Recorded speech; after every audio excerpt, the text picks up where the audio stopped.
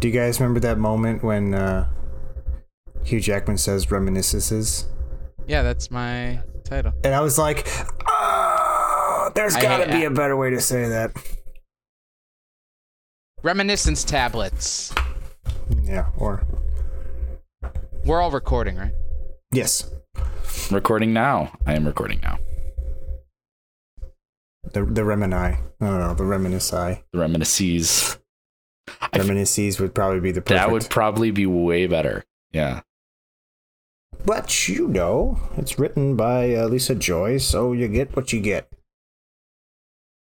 I mean, don't say that derogatorily. Like, she's a good idea person. I just don't know if her dialogue is the best. Yeah, I got plenty to say about that. Yeah. Yeah, for sure. Or at least have someone else. And by plenty, I mean I got about 10 minutes worth of things to say about this movie, and then we can go. You know, I was thinking the same thing. I was like, this should be a short one. Yeah, I'm saving for the cast. Okay. Saving for the cast. Okay. I'm saving it for the cast. Okay. Yeah, I'm saving for the cast. Okay. The cast that you're about to listen to, right now.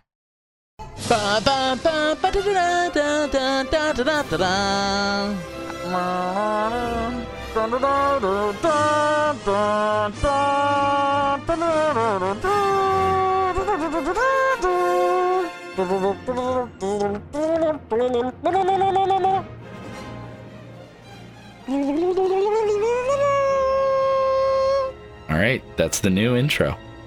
Did you like it? That was the new one. That's the new one. You crushed it. Welcome back to Sci-Fi Cross Sections, a weekly podcast dedicated to everything science fiction. It's me, your sci-fi boy, Colin Brandon, and with me tonight is... Jason. I'm Ben Young. I'm Bill Jarvis. And tonight we are talking about Reminiscence. Reminiscence is the 2021 brand fucking new movie. So we've been out, a week and a half at this point? Written and directed by Lisa Joy.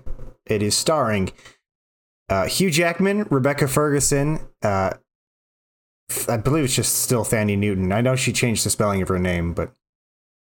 Thandiwe, right? Huh? Thandiwe? I think Thandiwe, I believe, yeah. Thandiwe? Pronounced differently. Yeah. All right. Thandiwe Newton, and Cliff Curtis, who Jason has said is a bad man, apparently. I also want to throw him in there because he's cool. Daniel Wu. I liked his Badlands show that he did for a little while, so I just could throw him in there. He played the St. Joe. All right. Music was by Ramin Djawadi. And I have a budget for you guys. Somewhere between $54 and $68 million. I don't think it's really fair to count the box office yet. However, it's only made $4.9 million to date. So, oops. Yeah, well, I mean, I feel like I don't know if like a resurgence of the Delta variant has an effect on this. I don't know, because I mean, we've had commercially successful films lately. Yeah. So you can't completely chalk it up. And I know the HBO Max. HBO Max would be probably the biggest one. I know. Yeah, I mean, maybe this is just a movie that people are not willing to see in theaters at this point. Like there are movies that are worth the risk, and then there are movies that are not worth the risk. And I think people kind of sniffed out that this was not one worth the risk. I mean, I you know, I'm all about the theater and getting everybody out to the cinema and stuff like that. But I was really thinking about standing outside of a theater and just being like, no, just go home. Just go home. I'll give you my login. I think if this was a musical, it would have gotten a lot of people in the theater. Thank you.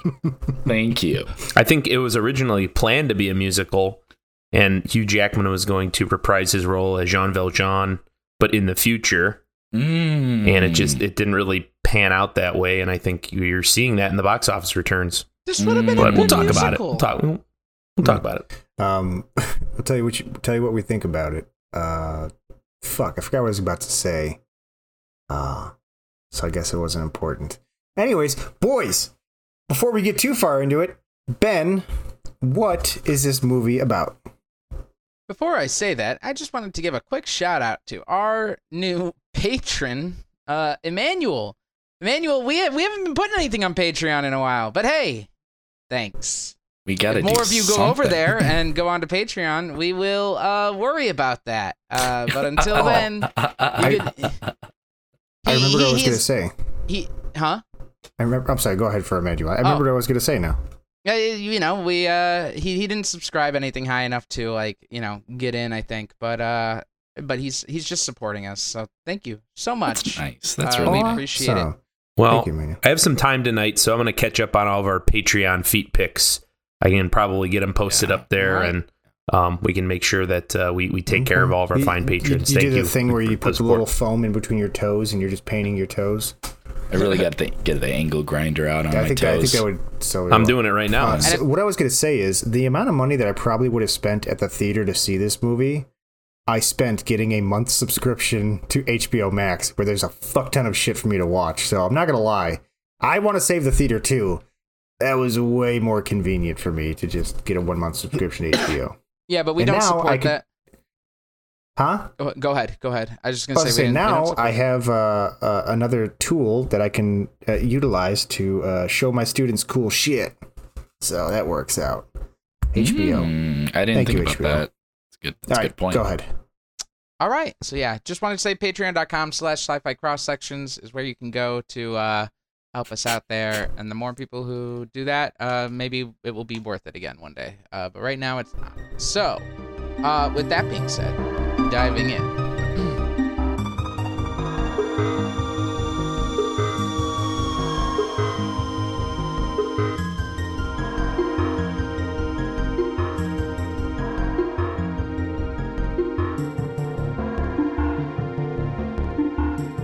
In the near future, when the sea levels have risen to flood Miami and other parts of the world, and the world is at endless war, Nick Bannister and his partner, Watts, run a business that allows people to relive their memories. When Nick sees a lost love in the memories of a criminal during an interrogation, he begins a search that leads to him uncovering a family conspiracy. It's reminiscence. It's reminiscence. It's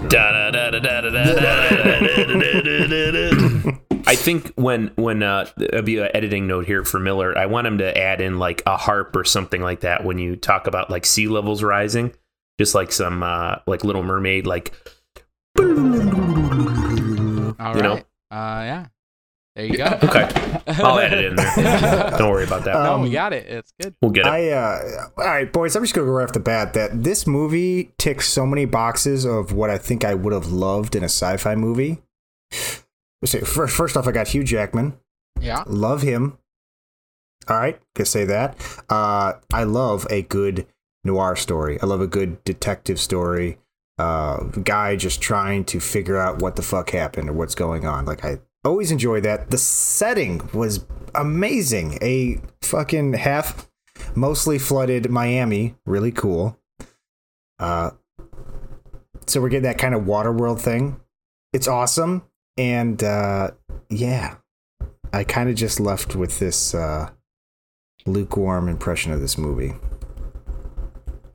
I'll tell you what. Well, let me just. Oh, go ahead. Let me just start by saying I completely agree with like the aesthetic of the movie overall. Like that really is kind of what I'm left with, and I'm sure we'll talk about the intricacies of the plot or the lack of intricacy of the plot or whatever. But like visually, this movie was fucking gorgeous.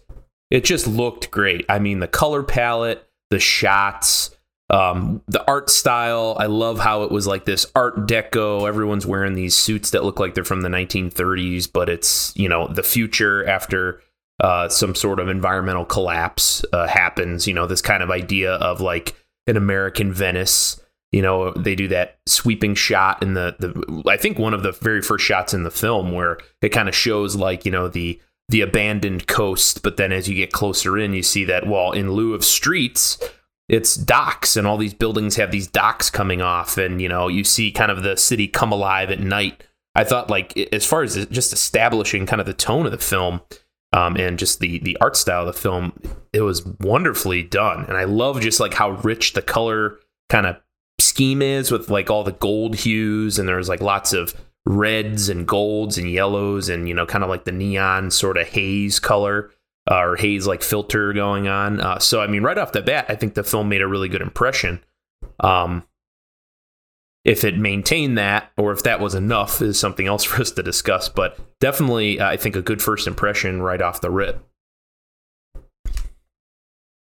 Yeah, it's great for. I agree. It was a good first impression. Honestly, I found myself caring a little bit more about it as it went on.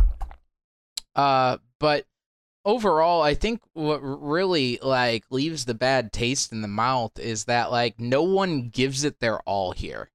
We know every single person in the cast, in the crew, everyone is capable of something better than what we got. And it's just so lukewarm and average and mediocre in just about every way. Hugh Jackman puts a mediocre performance in. Thandie Newton, puts a mediocre performance in. Lisa Joy's script is mediocre to bad at times. Her direction is mediocre. I think the only person who does a good job is the art director of the film, whoever that is. Good job out there. And Cliff Curtis, thank you. I think Cliff Curtis is I mean, he's a character actor. He does what he has to do, and he does it well, I guess. So fine, fair enough. I'll accept Cliff Curtis.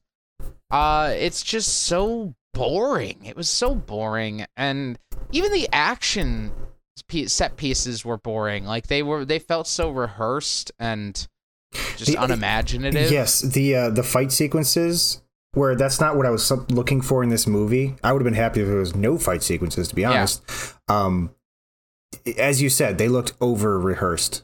There's nothing natural about the movements they were doing, specifically that way drawn out fight scene between I don't remember their character's name. It's Nick and what was Cliff Curtis's character? Cyrus Booth. Cyrus Booth. Their long drawn out fight scene chase around that like area, that was just way too long. I stopped paying attention. I was like looking at something else for a minute. And that was the climax. Sorry to interrupt you. I just want to say that's the climax of the film. Yeah, and I think that to that point you guys are making right now, like there were some really cool shots in that scene. I remember the one where they kind of break into that room, and it's like the music room or whatever, and there's all the like music stands and the piano and everything, and like as they're fighting, pieces of like the cloth or whatever, like the coverings over the windows are falling off, and you have this like really cool glow, and then you have more and more light kind of entering, and then you have that scene where probably 35 minutes later when they're still fighting through those buildings, I think it's Hugh Jackman knocks Cliff Curtis's character down into that it's like a giant like hall, like a theater type auditorium, and he gets caught in the piano. And then, you see that scene where they're both kind of fighting. He saves him, and then, they fight again. And then Hugh Jackman kind of falls into the abyss or whatever. Like, I guess that's kind of my point. It's so beautiful. It's so well shot and just wow. I mean, but I think that's probably what we're all getting at, right? That here we are. I watched it yesterday, and I watched it at home, HBO Max. But I'm not really left with any sort of feelings one way or the other about the story or the performances or anything. I'm left more, that was really beautiful, but it was really boring. Yeah. And it was a lot of work to get to those beautiful shots. And they were great shots, but I don't know if it necessarily was worth it. Worth the 2 hours to like have those like interspersed 10 shots over the 2 hour runtime that were like, holy shit, that's beautiful. That could be a painting.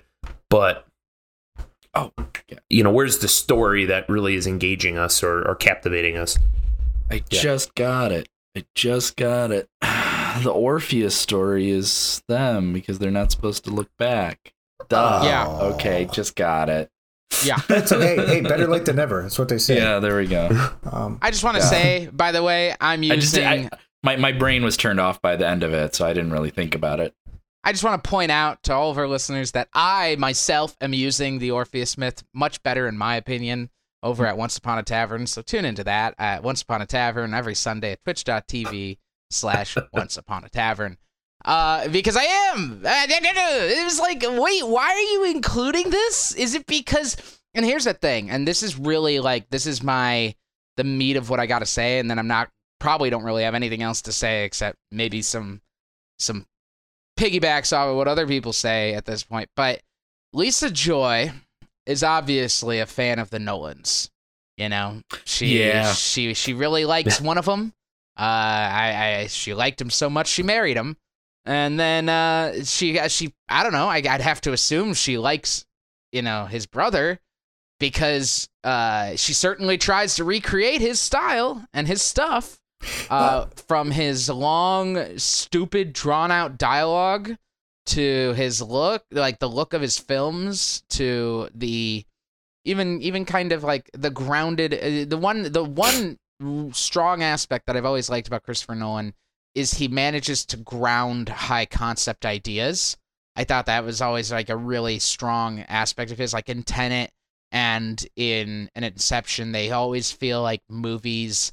They feel like grounded action films, but they have these really high concept sci-fi ideas. And that is a strength here, where like she definitely pulls that properly from him. But it's like she's like really, really wants to like show that she is a Nolan, and she just misses the mark in every way.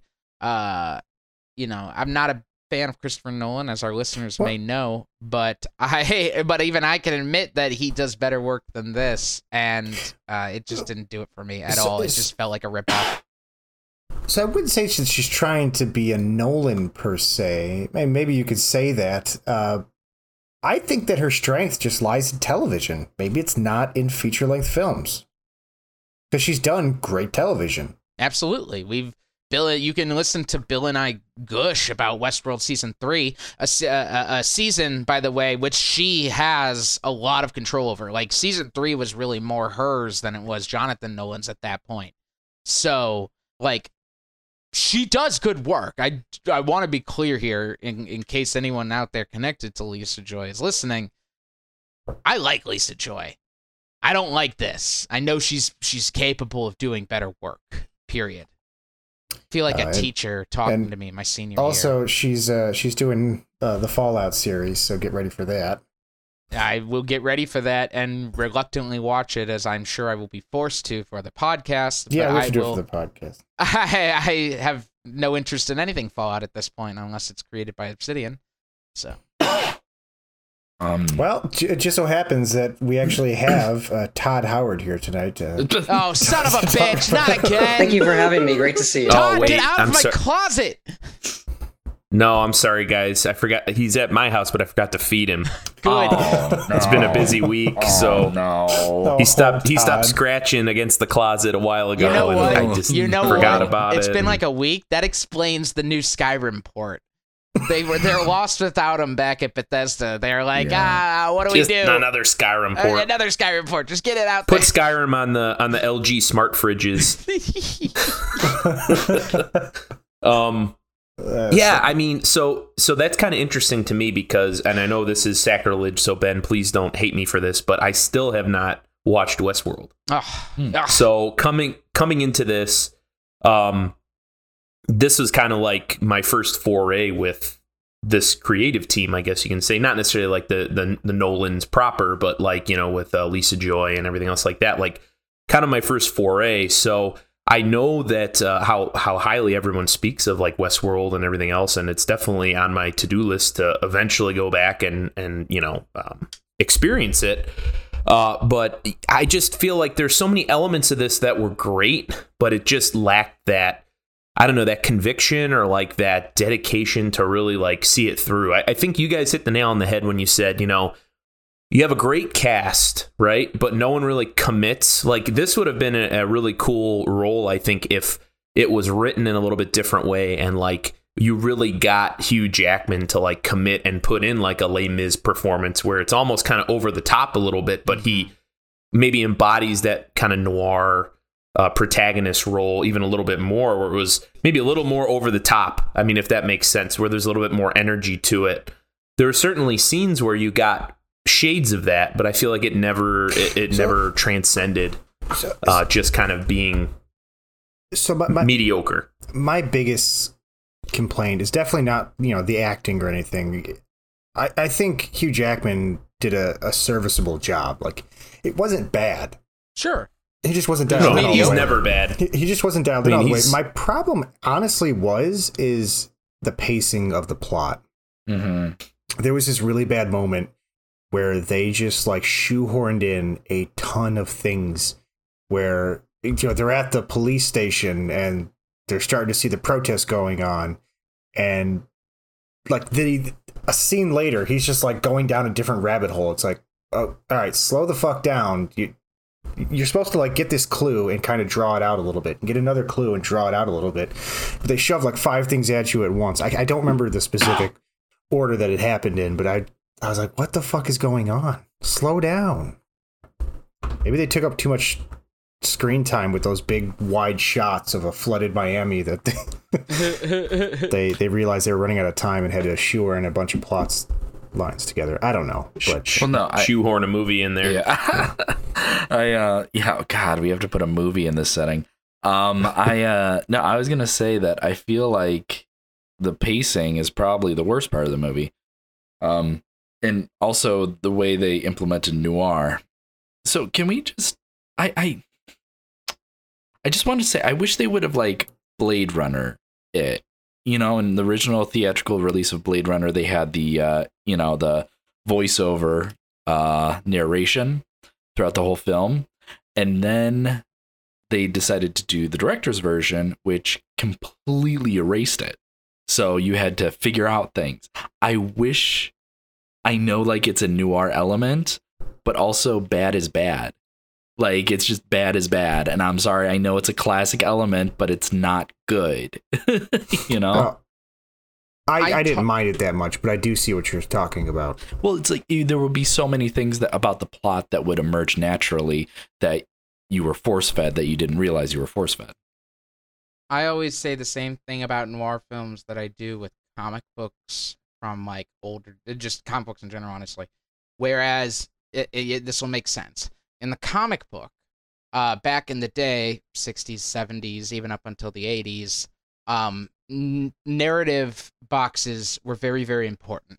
The box would it wouldn't be anyone speaking, it'd just be a narrator saying like, oh, and then and then Spider-Man does this, and then there's the image below it.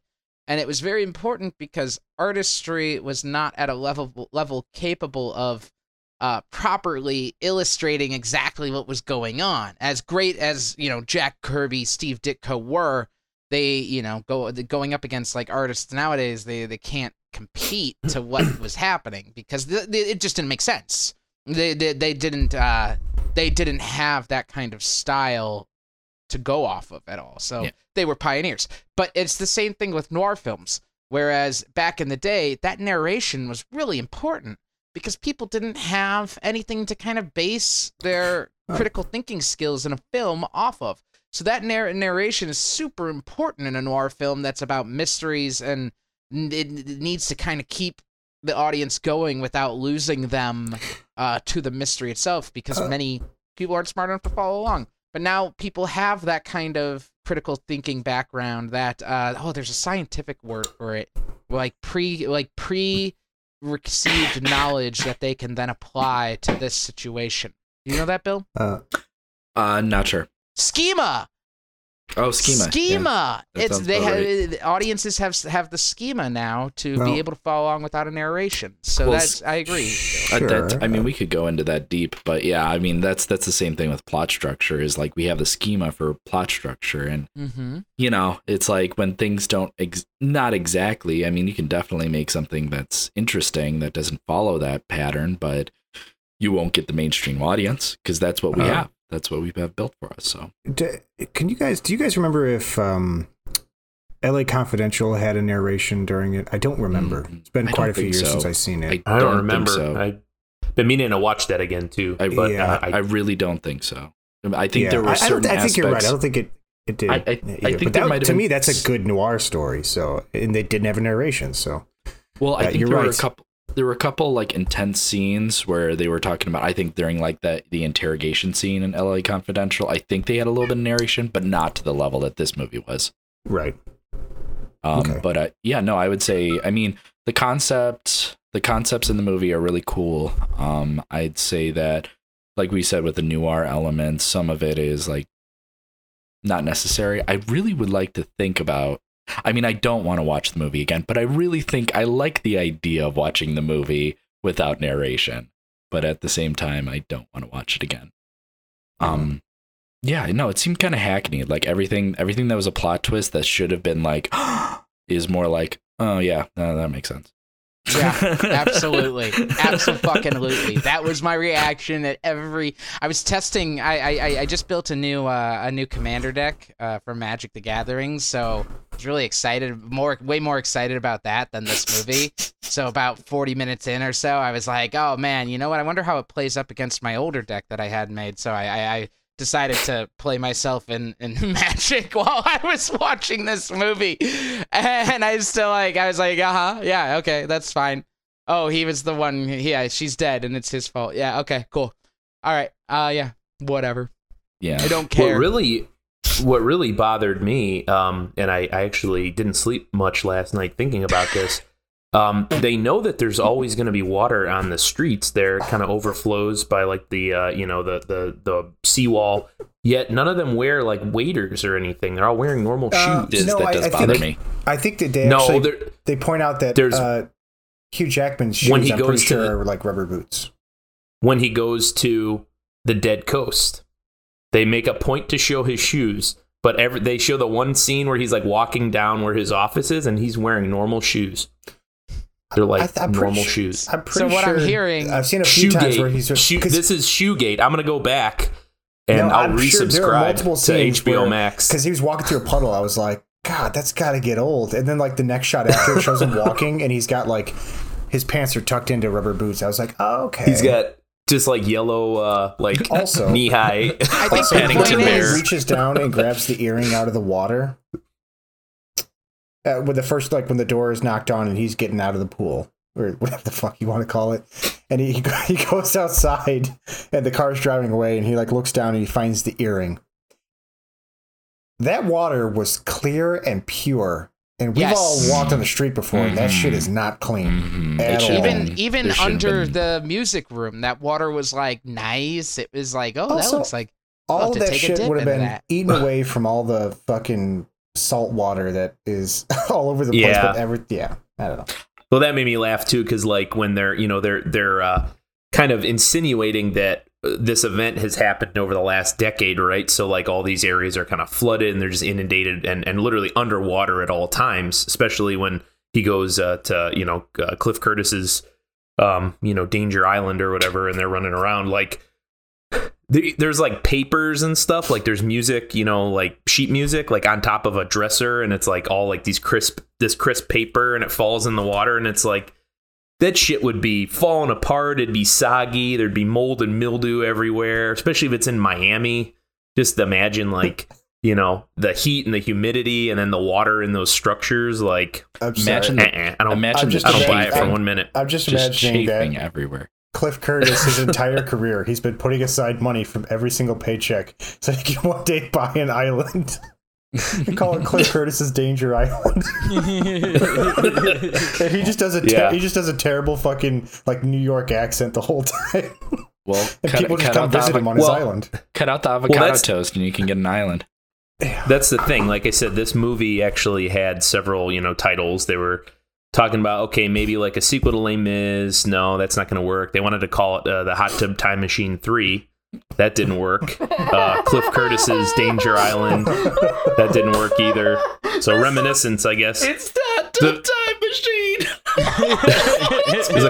There's a few more syllables than are required, but I guess Reminiscence will have to work. It's Noir Hot Tub Time Machine. That's what this movie is. Perfection.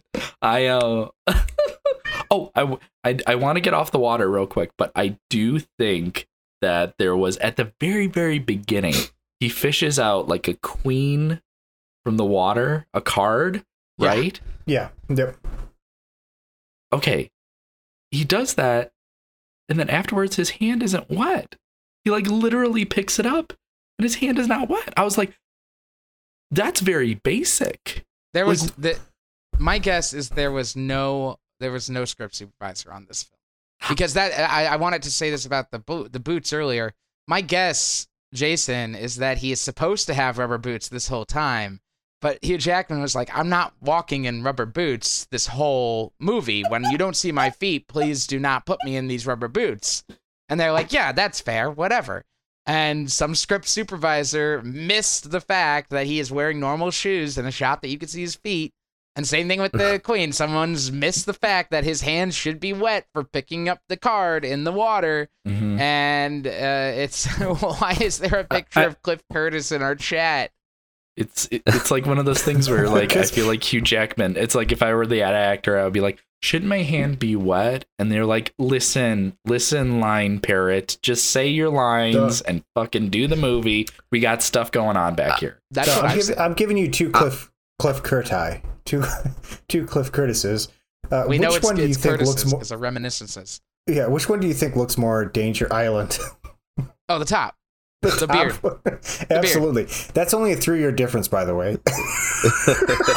He's been stressed, man. He's had a rough 3 years there. Yeah. All right. Yeah, no, I mean, I don't know. I guess that's kind of funny, like with a lot of those scenes. Like, I feel like I'm all for looking cool, right? You know, you walk around Northwest Indiana, like, I want to look cool too. And Hugh Jackman doesn't need much help in that department, but like, come on, man, you're not going to wear like suit pants and shoes if you know you're going to work every day and there's 3 feet of water on the street. Right. Like I'd be like fishing waders and, you know, the whole 9 yards. And but I guess honestly, the problem is that doesn't look good on a movie poster. There is no fucking reason that everyone there should not be in swimsuits and flip-flops. It's so fucking hot outside, they said. Yeah, just dress like you're going to the beach every day. I just wanted to mention that I think that the reason that we wouldn't have waders or rain boots is because during the dramatic scenes when Hugh Jackman is walking by, it would be the squeaky. The squeaky would squeak. It's like rubber ducky. Squeak. Yeah, he wouldn't be very viable, like sneaking up or sneaking around people. She was lying the whole time. Squeak. And then when he has her in his bedroom, just squeak.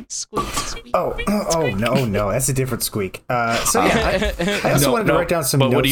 When he picks her up and throws her on the table, squeak. Oh my god! I want you guys to know that the top 4 Build cast members do not play anything close to their nationality. Yeah. Hugh Jackman plays an American. Good. See, I'm locked into saying Tandy Newton, and I gotta get out of that. I'm sorry. I was just trying to be respectful because it was something when I was kind of researching the movie after watching it. Yeah, I read that, and then people were asking her, "Well, you changed the spelling. Is the pronunciation the same?" And she's like, "No, it is not." Yeah, and that's why I was like, "Oh, okay." Is that her original name? I'm sorry to get yes, it is. Topic. Yeah. It is. It's her original name. That's her given when name. She started her career, someone misspelled her name, and she just never corrected it. And just went by Tandy Newton. She's got the star power now to be like, no. That's my name is Tandy. Tandiwe sounds like Hollywood. She is a Brit playing an American. Rebecca Ferguson, a Swede playing a Brit. And Cliff Curtis, a Kiwi playing an American. At no point did they decide to just find actors from those countries and let them play those in their original accents. I don't know. I found that really strange. Well, we have the casting director from Remnants. Yeah. Here, so while I'm looking at my notes, I said shots were pretty, dialogue was to be desired. Lisa Joy can do better. I guess that sums up my thoughts of the movie. There you go. Well, one of the things that I think I'm glad we kind of did this in the order we did it, because I think it's a very free-form conversation here, and we touched on a lot of the good things, but also kind of the bad things at a glance of the movie. But in terms of like the sci-fi content, I guess you can say, I liked kind of that whole concept of, reliving memories in that way. I thought it was, I think Ben said a little bit ago, like a grounded way of kind of exploring that. So it does have that kind of sci-fi conceit, and the plot revolves around that, but it's never like futuristic to the point where, we're not grounded, in the proceedings. I mean, it feels like it could be 10 years from now, realistically. I don't know if they ever really get into like the time frame we're talking about or whatever, but I thought with what they did with kind of how they explained how this is possible, and why different folks would kind of pursue this type of thing. It shows some different people using it for mundane things, like, oh yeah, I gotta find I want to what was the one guy in the beginning, reliving memories with his dog, and then you have other people who almost treat it like a drug addiction, like they're addicted to living in the past and reliving these memories. Hugh Jackman's character, I think, being a prime example of that, especially later in the film. Like I did like that, I enjoyed kind of how that was presented, and how it was explored. And I don't know, it just seemed like very realistic and very grounded. It's like this amazing technology, but they never really sat there and, said like, wow, this is a miracle of science that we can do this. It's just kind of a reality of their reality. Okay. Thanks. Yeah. Ben? It's cool. I also wanted to talk about it because we are a sci-fi podcast, of course. We got to talk about it. I was going to get there eventually. Oh, I know you were. I just wanted to keep ragging on the movie a little bit. But that's the thing, is that there's not a lot to talk about. There really, really isn't. Like, they have this kind of magic machine that they don't go into, which is fine. You don't need to go into it. We don't rag on people for not going into things when they don't have to, because sometimes when you go into it too much, you hurt yourself. And it's often a stronger method to just kind of not get too into the nitty-gritty of it all. I like some of the aspects of like blanking, not asking a leading question. If you ask a leading question, then it's gonna seize up in the search for a memory it doesn't have. I think that's pretty neat. But most importantly, the whole message, the whole sci-fi message of it all is like, don't be obsessed with the past. It's like, come on, come on, that's what you had. That's what you had. This feels a lot to me like an idea Lisa Joy has had for quite some time, for like a cool idea for a movie, like, oh, wouldn't it be cool if like there was a movie where you could like relive the memories and blah, blah, blah. Yeah, that'd be cool. Like, what do you got? Well, I'll write it. And like she wrote the cool idea for the story, and then she was like, oh man, I'm Lisa Joy. I did Westworld. I need a theme. I need something here. What do I do? Oh, I don't know. Don't look back. Oh, what's another thing that you don't look back in? Oh, Orpheus. I'll just write this in at the end here. That'll be the story. Like, literally, looking back helped him find her. Looking back helped him find the child who was being hunted.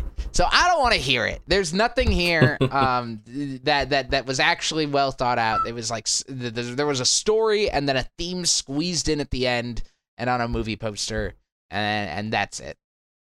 So, boo.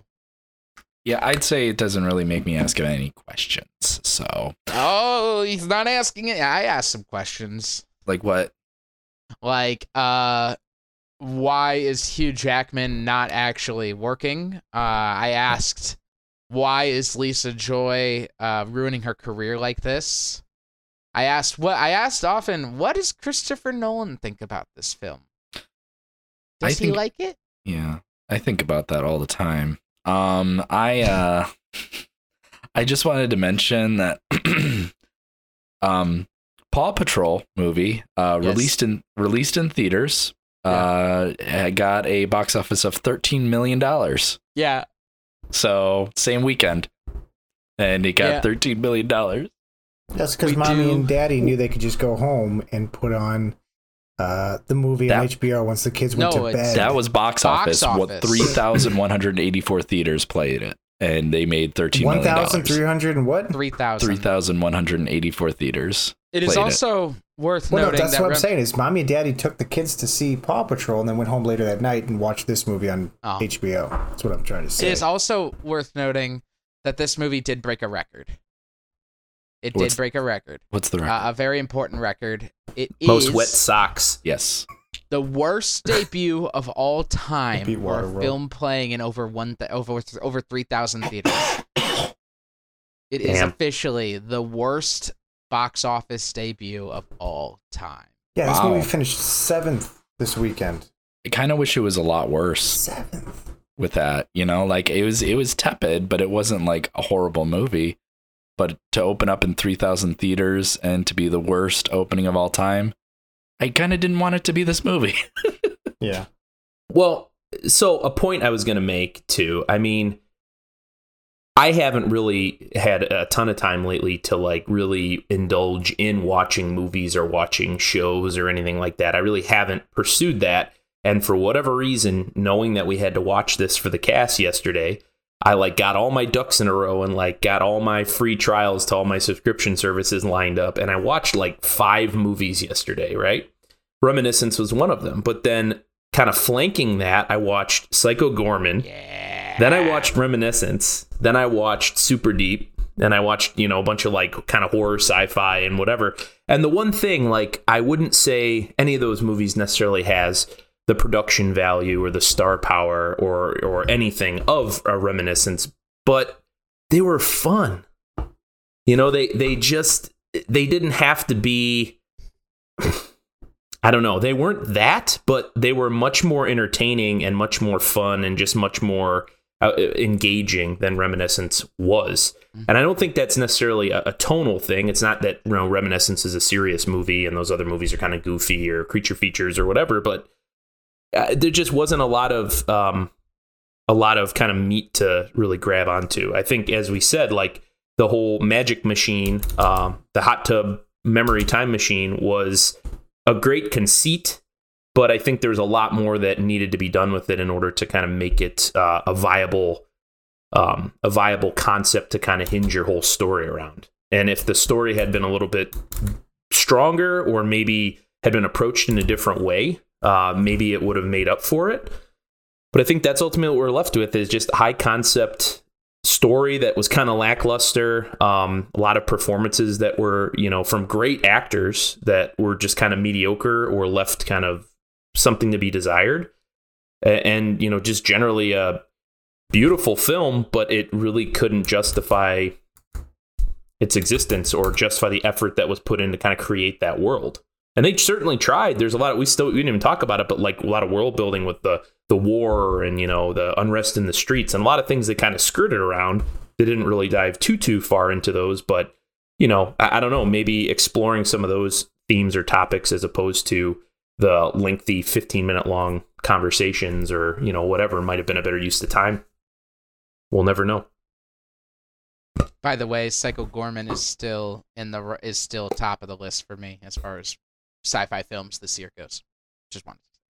Definitely.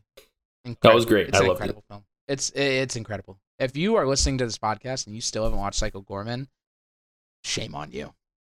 Oh, I have right here this visual medium, this visual device for this audio podcast, but this is mostly for you, Jason. This is Psycho Gorman Limited Hunky Boy Ultimate Edition. That's awesome. I was so excited to get this. It cost me like $40. I'm not upset about it.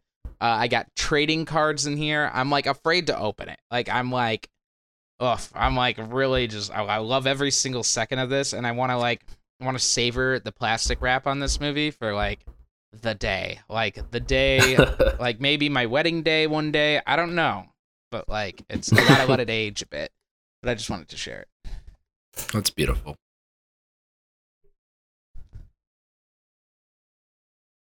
All right, boys.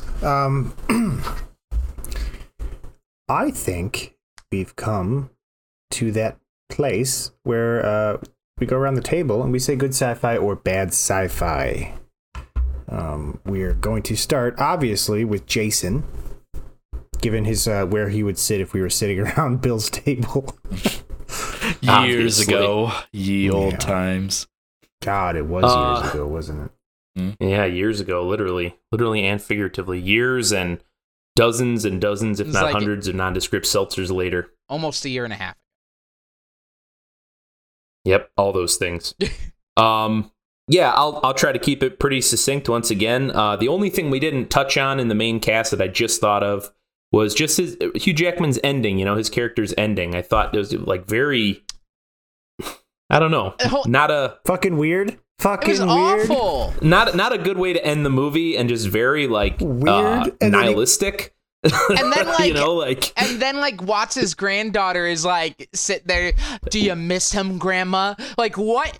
We weren't even talking about that, child. We were talking about baking bread. Why are you here? Why are you in my home? I will just say too that they're like insinuating that this is, decades and decades later. There'd be a lot of poo-poo in that tube. A lot of poo-poo. I assume they have it handled, but I did like to think that he would be very pruny. Maybe he'd be pruny. There'd be a lot of poo-poo. Maybe he's hooked up to a poo-poo closet. Guys, it's Miami. It's Miami, which is a magical city. Anything's possible if you believe. You can't tell me that old bank building didn't have a poo-poo closet. That's going to be a deleted scene, as it's just like Cliff Curtis, now that his brain's fried or whatever, he just comes in, he's the janitor for that building, and he just has like the poo-poo sucker, and he just goes up to Hugh Jackman's tube and just just a guy in a jumpsuit. It's worth also noting he doesn't have a feeding tube in. How is he alive still? What is this? I literally my what I love to imagine in my little mind palace that I've created of this is that he gets out of the tank butt ass naked and tiptoes to the bathroom, but really quickly, like a quick tiptoe. And he's just like, oops, just a second, I gotta. It's cold. You gotta go quick. It's a little cold. Like he's playing a multiplayer game. He's just really trying to pee really quick so he can run back. It's pretty humid in here. Okay, well, I'm gonna go back to the tank. Yeah, live out his life sentence. Yeah, that's the thing, man. He doesn't need food. He's just sustained by the good vibes of reliving all his, memories with his girlfriend. No, but sorry, I wanted to mention that before we wrapped up. Yeah, just very middling sort of movie. I really can't say that it was bad sci-fi or a bad movie. I mean, it wasn't bad. It wasn't like, come on, we're talking about like Tomorrow War. Like, that was a bad movie. This wasn't a bad movie. It just wasn't. I don't know. It just didn't have that like extra bit of substance, I think, that we really enjoy in the types of films and media that we cover on this podcast. So I'd say, mediocre film, mediocre to bad sci-fi. It really didn't ask any questions. It just kind of hinged its whole existence on the magic machine, as Ben said, and it just wasn't enough in this case. All right. Thank you, Jason. Ben. Mm-hmm. Yes. This is worse than bad. It's mediocre, like Jason said. This movie is not my enemy, like many others we've encountered. Nor is it my friend, like some we've encountered. This movie is boring, and it's forgettable. It will sink into the darkness of our minds, and we won't even remember the full plot of this movie. And we already don't remember the full plot of this movie. Lisa Joy will have to live with the fact that her directorial debut is this. And it's a bummer. But mediocre sci-fi, mediocre film, eager to start forgetting it right now. Okay. Thank you, Ben. Bill. How about that twist where Walt Jr. was the mastermind behind everything? Come on. I did not see that coming. Wow. I didn't give a fuck. Okay, so it was just bad sci-fi. That's why we haven't talked about it. It's bad sci-fi. If for a movie that I sort of half watched while work was slow, yeah, cool. That's it. That's the whole thing. Yeah, I watched half this movie on my planning period at work. I had a really positive experience one time, Bill, in a Dunkin' Donuts. They gave me 2-for-1 donuts. So in my basement in Lowell, I actually have recreated that Dunkin' Donuts, and I go down there and I relive that scene every day. That's how we start our mornings out. You can ask Jess. I walk in there and he goes, "Hey, you're the 13th customer. It's 2-for-1 donuts." And I go, "Really?" Oh, God. And she says, "Yep." And that's how we start every morning. Literally a full-size, fully functional Dunkin' Donuts in my basement. What the fuck did you just say? Oh my God, that was beautiful. That was so beautiful. That was art. And then it's like, I hear it. I can hear it. 2-for-1 donuts. Oh, you brought your dog in here. We're not a dog-friendly place, but it's okay. You could bring him in today. This place is awesome. Okay, so I think Ben said it best. I think Lisa Joy had a good idea for a sci-fi movie. And then when it came time to actually write a movie, I don't think she just had all those little I's dotted, all those little T's crossed. A lot of holes in this movie.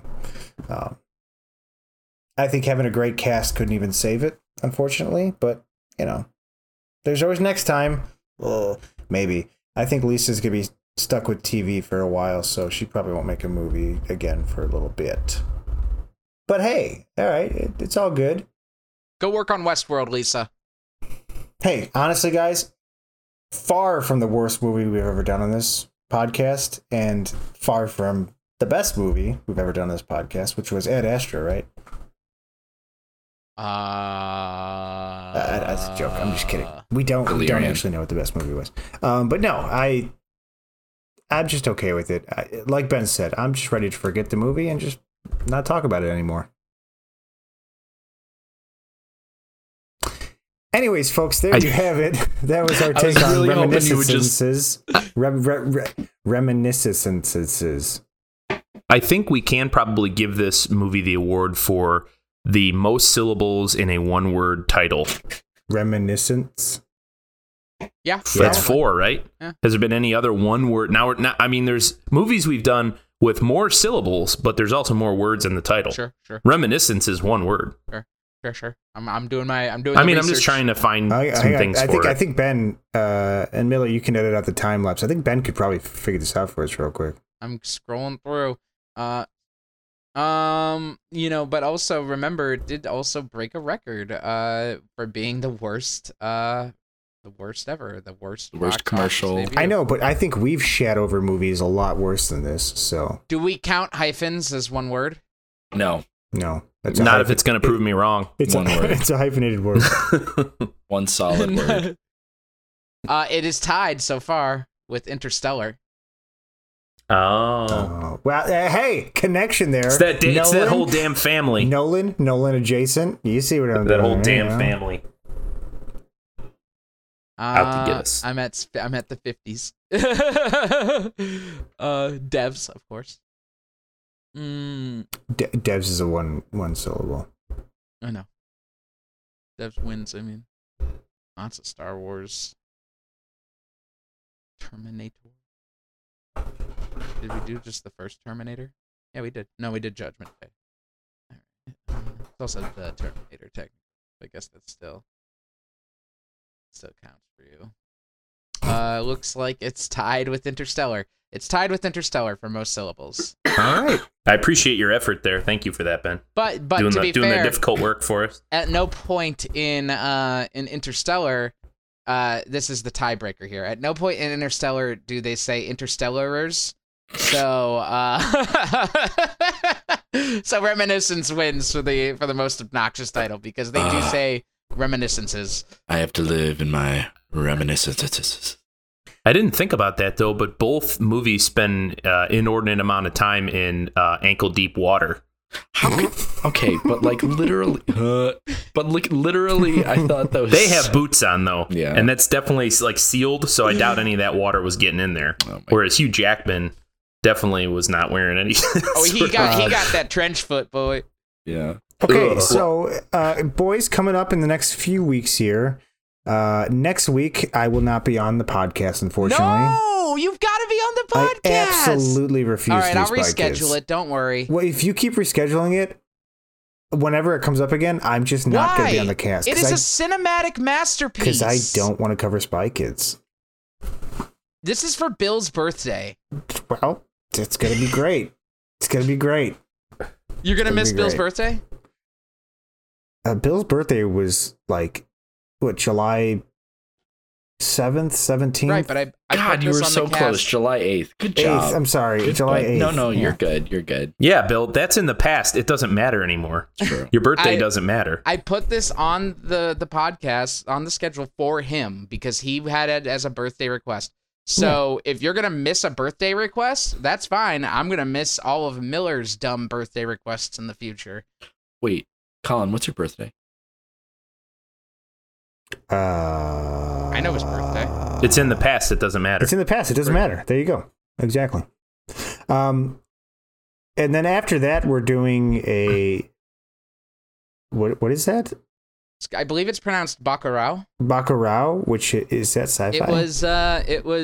It's apparently sci-fi, though a little bit light sci-fi from what I've read. And it was Barack Obama's favorite sci-fi film of 2020. Okay. Wow, that's got a hell of a cast. Wait, it's called Bacurau? Bacurau, I believe it's pronounced. Or it's Portuguese, so is it Bacurau? I don't speak Portuguese. I couldn't even begin to tell you. Because it's is that the one with the little? Spanish is Barcelona. I have my reserved feelings on the Portuguese. It might be Bacurau. I don't know though. Ben, that's all we have scheduled. Yeah, I'll update. We got Lower Decks in October, but other than that, we'll talk about some things. Because I know I've thrown some things at you. We just have to find out what. Well, we can put Spy Kids 2 on September 14th. And then Spy Kids 3. Jason, do you have anything coming up that you want to do? We need a Spy Kids I do, month. actually. We can sort this out off the cat. Yeah, we're I going to have all right, one. folks. We'll talk about I it. think that is all we have time for tonight. So until next time.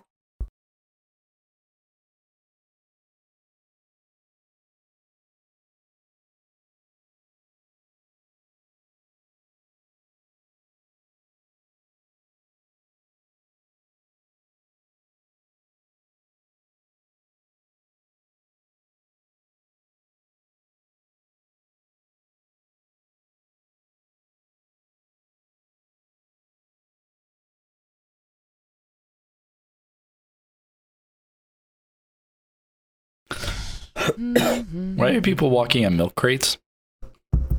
It's a TikTok thing. Why is that? Wait, what? I guess it's just a TikTok. I think if you say it's a TikTok thing, that just there's no need for explanation any further. People are just doing dumb things to get views. Are they walking on milk crates outside your house right now? I am just gonna say that I'm an old senile millennial and I don't understand it. I'm an old senile millennial and I don't know how to use it. Look, we've already taken the eat ass category for our generation. The next generation has to find their own little niche. Yeah. Kick ass. Man, I can't. I can count how many. I can't count how many times I've said, "Shut up, Grandpa. We eat ass now. It's 2021." Well, hopefully not too frequently, but no, it's every day, at least once a day. It's actually to his dad every day. It's actually I call my dad and my grandfather, and I tell them both. And they're just like, "Billy, stop, please." And I'm like, "It's 2021, Grandpa. We eat ass now." So get on over here. I'm hungry. What? No, that's wrong. That's wrong. It's disgusting. Boy. Did I take it too far again? Yeah. Yep. Can't wait for my mom to listen to that.